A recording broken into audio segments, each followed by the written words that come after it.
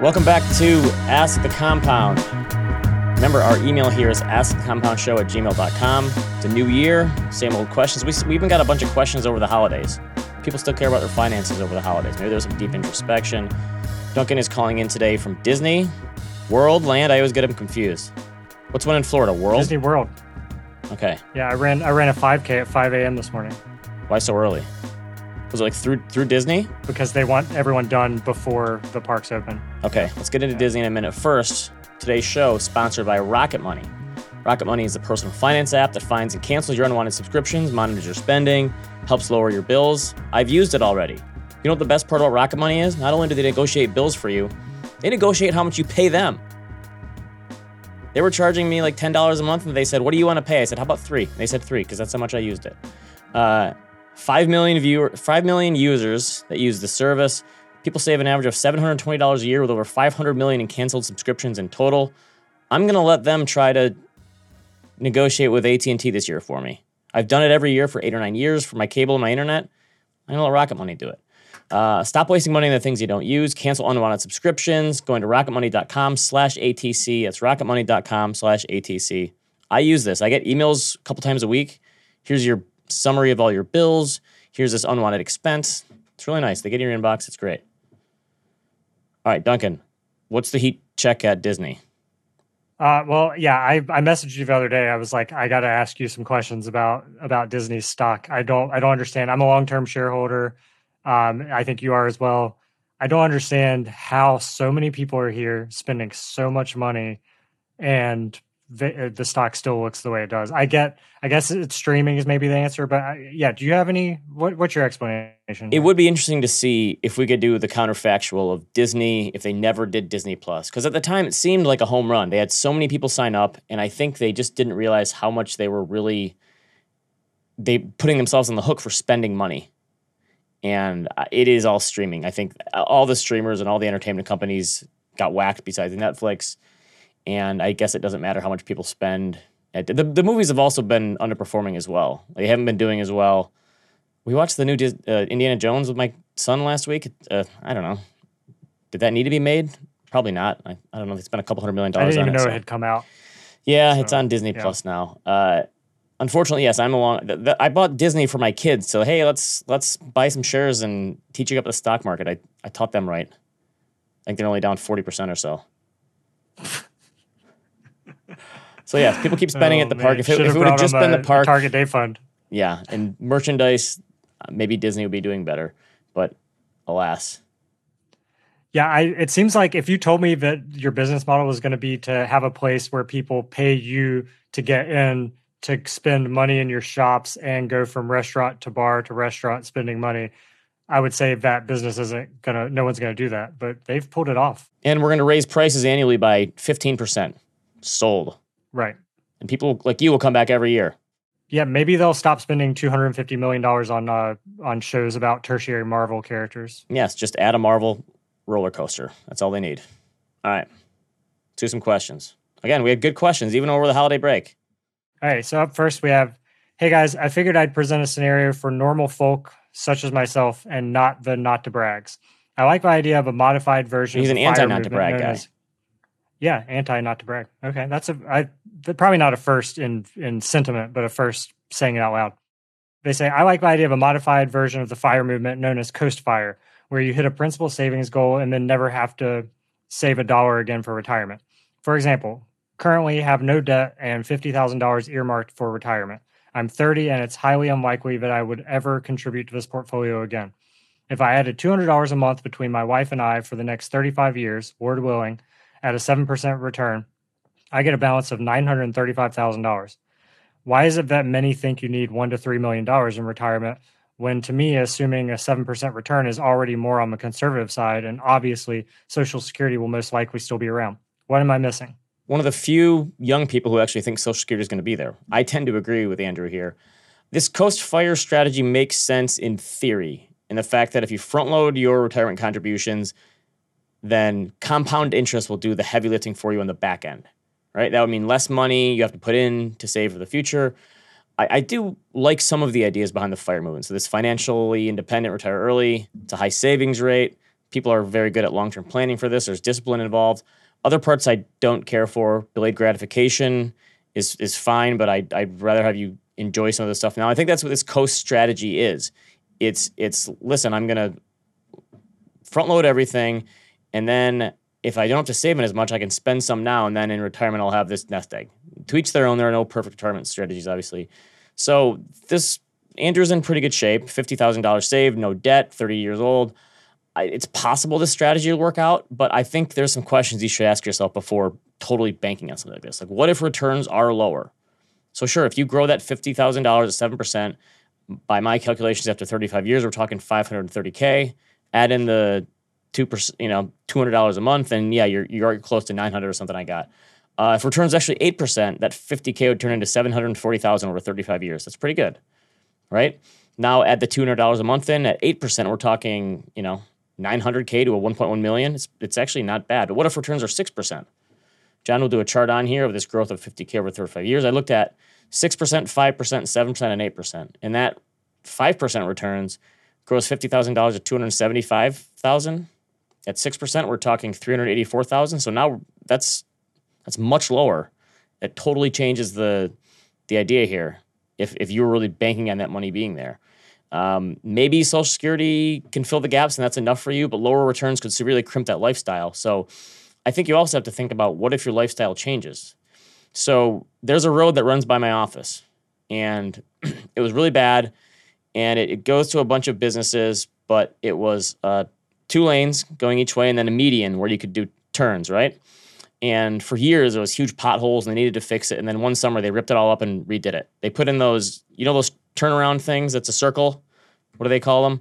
Where everyone has a yield, and no one knows what to do. A roundabout? People just blow through the yields. And so they put some of those in so it looks nicer. And then instead of having the turn lane in the middle, what they did is they put a median in. So they added a curb, and then they put some grass and some trees in there. And then instead of having it be a turn lane, they added these small turn lanes so you could turn in the middle, right? There'd be holes in the median where you could turn in. But they made the roads very narrow, and they didn't think through the design of all the businesses. So there's like a Best Buy and a Nordstrom Rack and all these businesses in a sports store, right? All these trucks that have to deliver inventory to these buildings and these businesses, they didn't have enough room to turn. So within the first week of this new design being done, it looks great.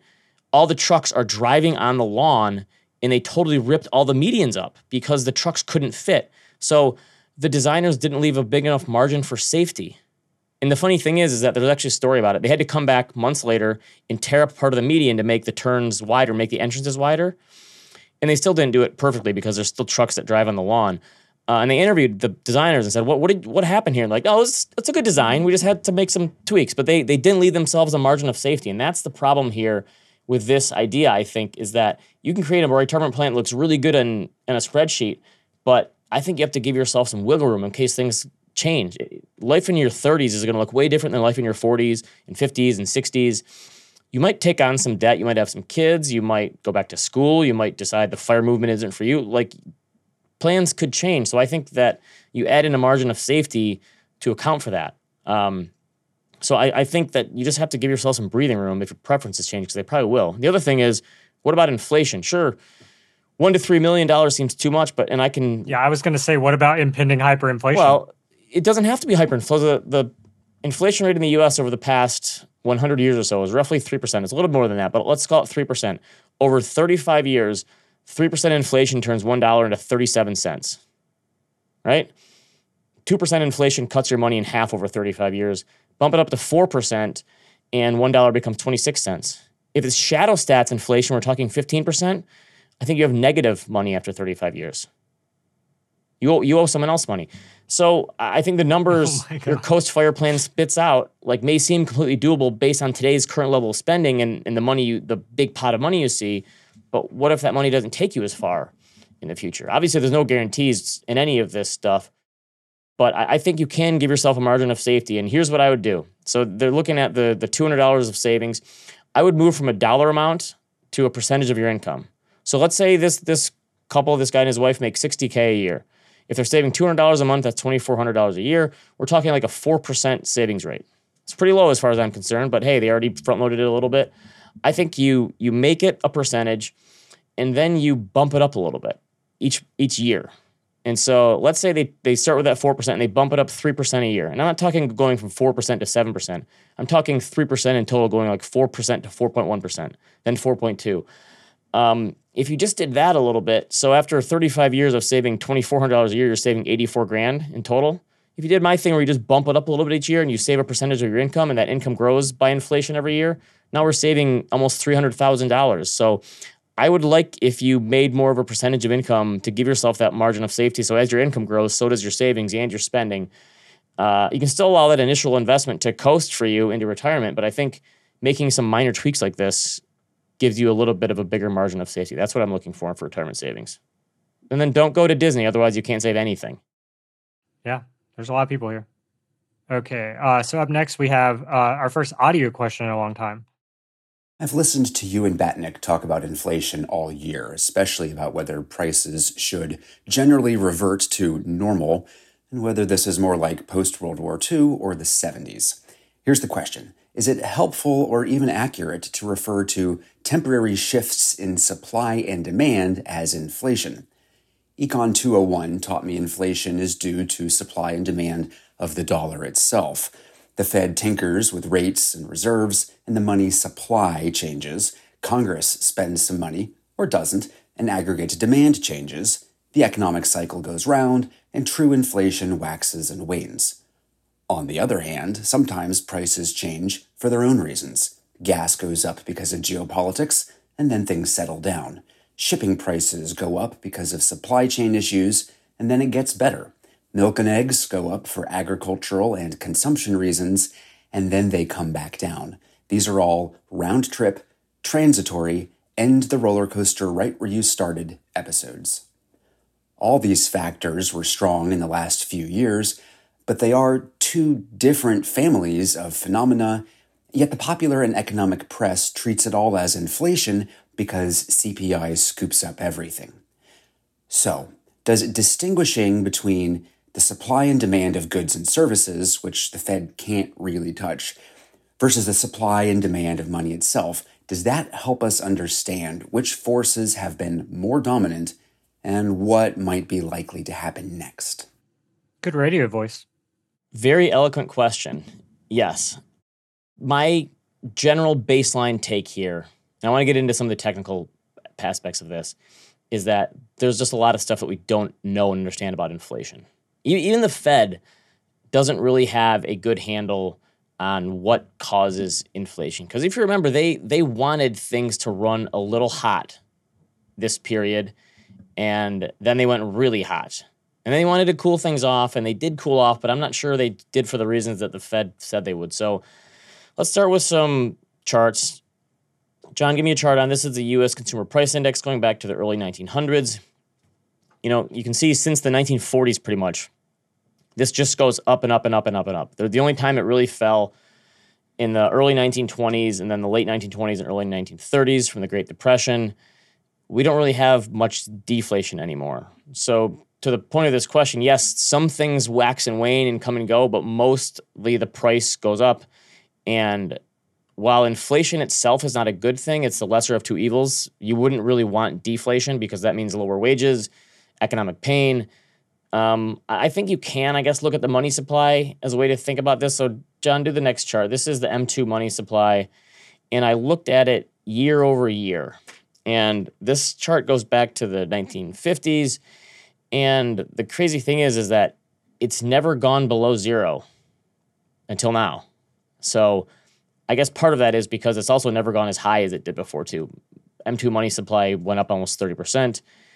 Even in the 70s, when that was one of the reasons for the inflation back in the 70s. It certainly wasn't the only one, but they were pumping up money supply. It got to, 12 or 15%, but it never got as high as we did during the pandemic. And obviously that's because we were spending so much money to keep the economy afloat. Now it's negative. So I guess you could say, well, if you saw the money supply spike so much, and people like Jeremy Siegel did say that's going to cause inflation, and he was right.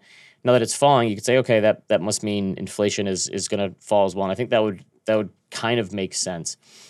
I guess my way of thinking at this is is yes, there's going to be certain things that come and go, especially for more volatile things like the energy sector or food. TVs seem to get cheaper all the time. I still don't understand why TVs get cheaper every single year. I like it, but I don't understand why. I think it's interesting for people like me to dissect this stuff. I think every time we get a bout of inflation, there's going to be a different reason that comes along. So you could figure out, I know exactly why it happened in the 40s. I know exactly why it happened in the 70s. People still argue about those periods. And then I know exactly why it happened in the pandemic. Part of it was demand because the government spent so much money. Part of it was also supply because there was supply constraints because companies held back because they thought we were going into this nasty recession. I think your personal rate of inflation matters way more than the government statistic. That's where I come in on things. If you could say the housing market inflation was terrible because rents went up, but if you locked in a 3% mortgage, you basically experienced deflation over this period, right? I think it matters more how much your wages are growing and how much lifestyle creep you're introducing your budget every year. So all these things probably matter more than that. I don't think anyone has an economic model that can tell you how inflation is going to work. So this, usually people say Econ 101. Our question person here asks Econ 201. So they skipped a level. I feel like everything that I read and learned about in my econ books has been tossed out the window the past 3 years especially. It started in the 2010s, right? The Fed lowered rates and the Fed printed a bunch of money and people thought we were going to get hyperinflation, and it didn't happen except at Disney. And then, yes, the Fed lowered rates and printed some money or whatever you call it in the pandemic, but the government also spent a bunch of money in that. So I don't think there is a single model, because every time this happens, there's a curveball and something out of left field people couldn't possibly predict. So no, I don't think there is a model that can help us explain it. You could look at the money supply, but I don't know, if you go back to my money supply chart, money supply was rising in the early 2010s as well. People thought we were going to have big time inflation then, and we never had it. Inflation was relatively calm for the entire decade. So no, I don't think anyone has this figured out, and I don't think they ever really will either, because there's so many outside factors at play. Yeah, I mean, if someone who took econ in college doesn't understand it, I'm definitely not going to. I'm going to disavow my econ minor. I said it this week. I'm disavowing it. Get it out of my transcript. I should ask for a refund. Up next, we have your recent article on NASDAQ returns basically describes the NASDAQ as having amplified reward and, of course, risk as well. I've wondered this lately, but should very wealthy investors be allocating some of their assets towards investments which are even riskier than total stock market indices? Is there even such a thing that gives semi-reliably better returns over the long term? And is such a thing even available to retail investors? Margin can obviously amplify risk and reward, and it's probably a terrible idea for most, but maybe it produces an expected gain over the long term for those who can handle the risk. Something people were not asking us in 2022. Yeah. How do I take more risk? John threw up the chart here. I wrote a post on this, the NASDAQ 100 versus the S&P. The NASDAQ 100 goes back to 1986. You can just eyeball this thing. I could give you all the volatility statistics or whatever, but you eyeball this and you see the highs are higher and the lows are lower. The gains are bigger, the losses are bigger. Since 1986, the NASDAQ 100 has outperformed. It's up 14% per year versus an 11% per year gain for the S&P. Now that sounds great, right? Oh, it's easy, but that includes an 80% plus drawdown after the dot-com bubble bursted. And I think you were underwater for almost a decade and a half. It was like 13 years if we include dividends.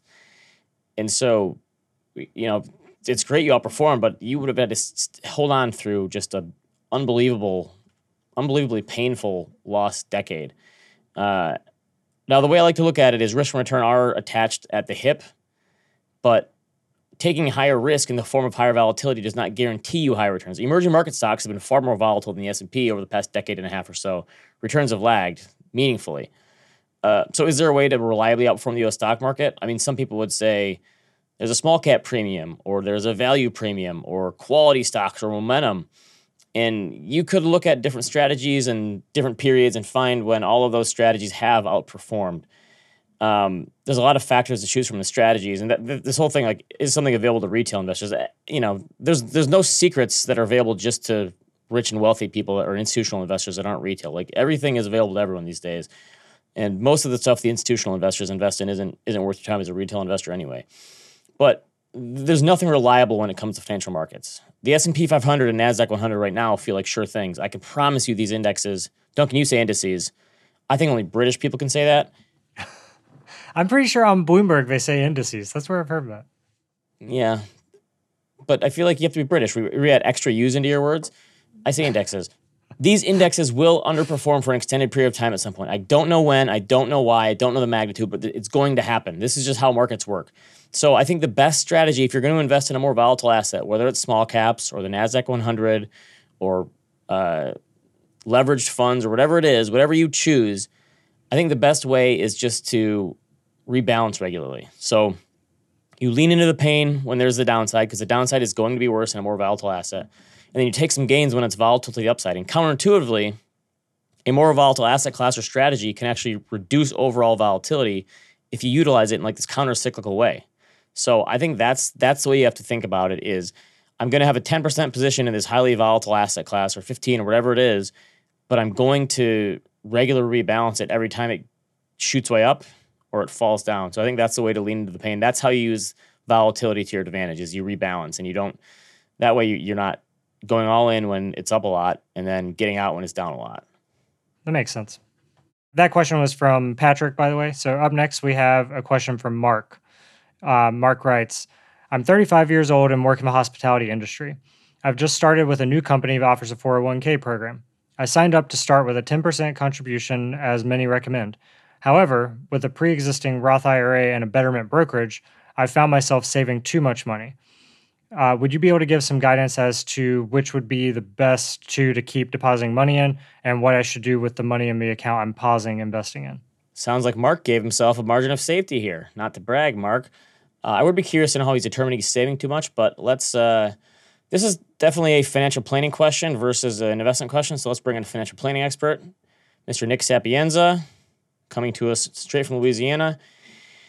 Nick, how do you think about the hierarchy here? So we've got a 401k plan, we've got a Roth IRA, we've got a brokerage account. How do you rank these? I mean, for me, this is like trying to figure out who my favorite child is. It's really hard.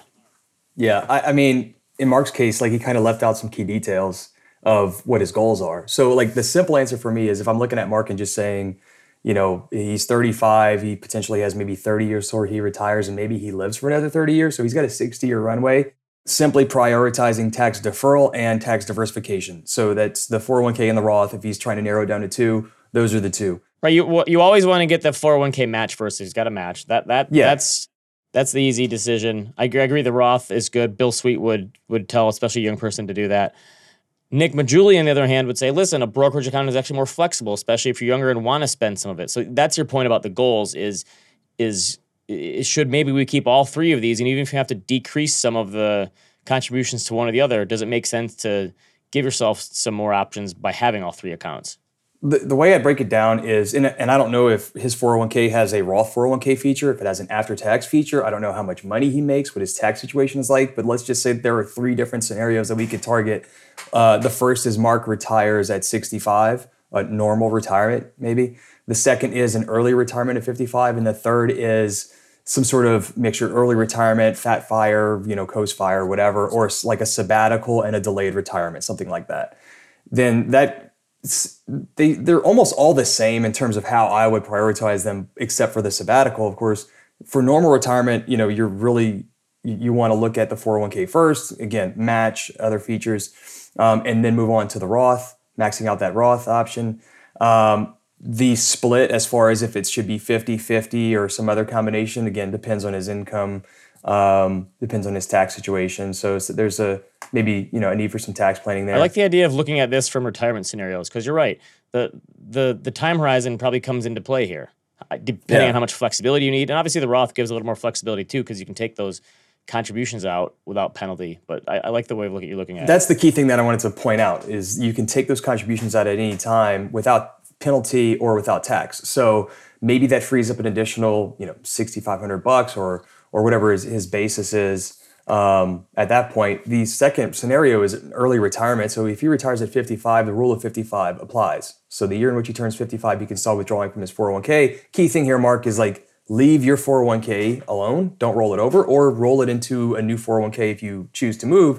The prioritization, it kind of comes back to the financial planning thing of what we don't know is how much money you're going to need to spend between ages 55 until you start Social Security. can you survive on the basis of that Roth, or do you need to tap into that brokerage account? And also, you can use that. He asked another question: what do I do with the brokerage account? In the meantime, well, obviously, either leave it invested, or you can use money from the brokerage account to fund your Roth IRA contributions. So you can sort of like siphon that money into the Roth from that point.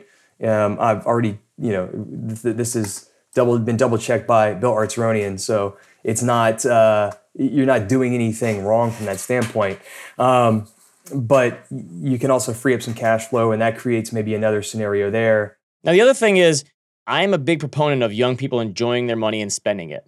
But to your point of if there is any inkling of I want to retire early, maybe you don't decrease your savings at all and keep putting the money you're putting into these. Well, it goes back to the first or the second question that you answered, which was about the margin of safety. It's just, creating that scenario for what if things change. And yeah, I mean, some people just aren't into spending money like others are.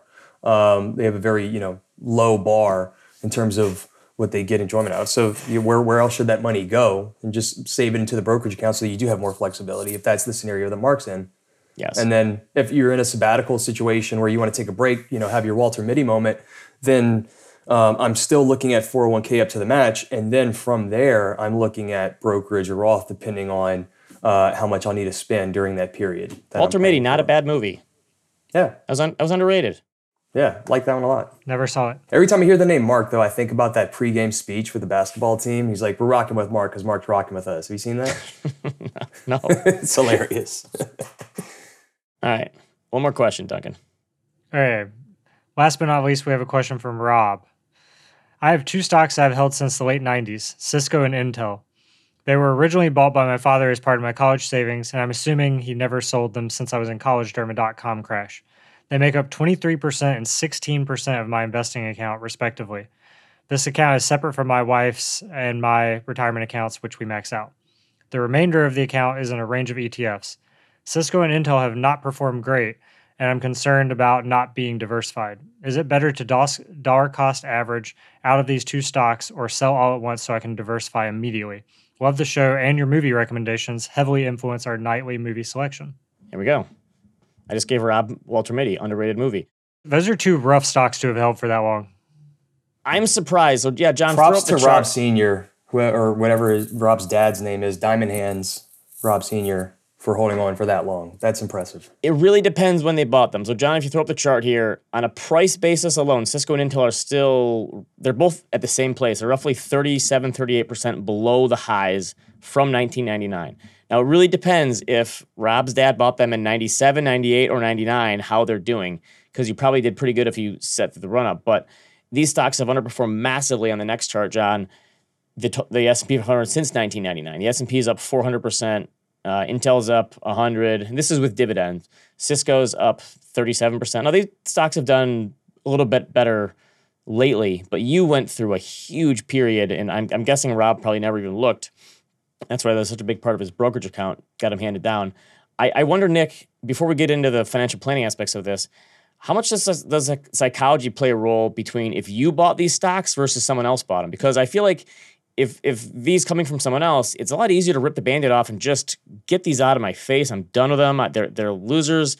Versus like I bought them, I have to wait till they come back first. Is there a psychological element there? There is, and it's more of like not selling than to sell, and because it was a gift, or also because like I can't tell you how many conversations I've had with people around here who have inherited the stock of an oil company, and it's just, it's crushed them, and it's just held them back, and they can't get themselves to sell it. In some cases, I've heard, not personally, but anecdotally, I've heard of people saying that, like, on their deathbed, they were told, do not sell this stock. Like, don't sell any of my Exxon stock or my seriously? Novera stock. Seriously, yes. Wow. So it's the opposite. That's going to be Duncan with Oatly on his deathbed. He's going to say, Ben, don't sell my Oatly stock. 100%. Just don't pass it on to any children. Yeah, don't do that to them.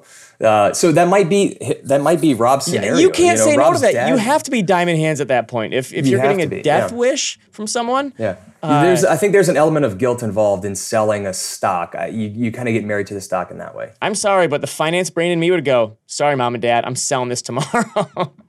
I'm not adhering to your wishes. Yeah. And I would be the opposite. I would say, I feel bad. I would maybe like sell a little bit of it, at a time. But props to him. I mean, especially the point of diversification, Tough day, which we kind of talked about earlier. It would be impossible for me. Like I could look at a chart, and like you said, it depends on when you bought it, right? You could have like crushed the S&P over time period, but I could not. I could not stand for lagging like everything else for an extended period of time, like several years in a row, where my Cisco and my Intel are flat or negative, and the market's ripping. That would just eat me alive. How do you balance the potential tax ramifications? Because it might, I don't know if there's a stepped up basis here if you got them handed down. So maybe there aren't really losses that he's sitting on versus the psychology behind, I just want to get out of these. So how do you balance the taxes versus the behavioral side of things?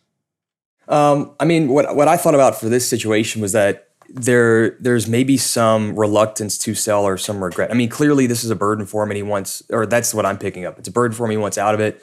The way I look at it is you're swapping one asset for another. It maybe, an index fund, let's say. So something more durable, more reliable. He's not going to cash. So that should lessen the regret. And if you think about like Rob's future, the best portfolio is the one that has the fewest burdens. I would love to, in a perfect world, you could just sell it all at once and move on and put that behind you. But taxes may be, and guilt may be something that comes into the picture. So I think that there's just, Rob has to do what's best for himself. It's his financial plan. He has to, if he's not going to do it all at once, if there are tax implications, then he can do like quarterly selling, which is probably the most common route. You have a quarterly cadence where you sell a portion of the stock 20, 25%. There's some tax planning that's involved there. But the other questions are, do you have any tax loss carry forwards? Could you tax loss harvest right now? Do you plan to make any meaningful charitable contributions this year? If he can combine tax planning with investment planning and financial planning, that's a home run for him. Yeah, and I guess if you did that slower over dollar cost average, that gives you time to think about these things as well. Obviously, not that you can't do all those things by selling at once, but I think you give yourself some more time to think through those different routes. I'm not leaving you a single share of Oatly, Ben. Okay. Not a single share. No, I don't get it. All right. Thanks as always to Nick for coming in to help, to Duncan for calling in from Disney. We appreciate all of your questions. As always, remember, askthecompoundshow@gmail.com. It's going to be a good year. We've got new guests lined up already. Can't wait. Oh, yeah. Happy New Year. Happy New Year. Yep, this is the last time I'll say it. And we will see you next time. See you, everyone. Thanks for listening to Ask the Compound. All opinions expressed by Ben Carlson, Duncan Hill, and any of their guests are solely their own opinions and do not reflect the opinion of Ritholtz Wealth Management. This podcast is for informational purposes only and should not be relied upon for any investment decisions. Clients of Ritholtz Wealth Management may maintain positions in the securities discussed in this podcast.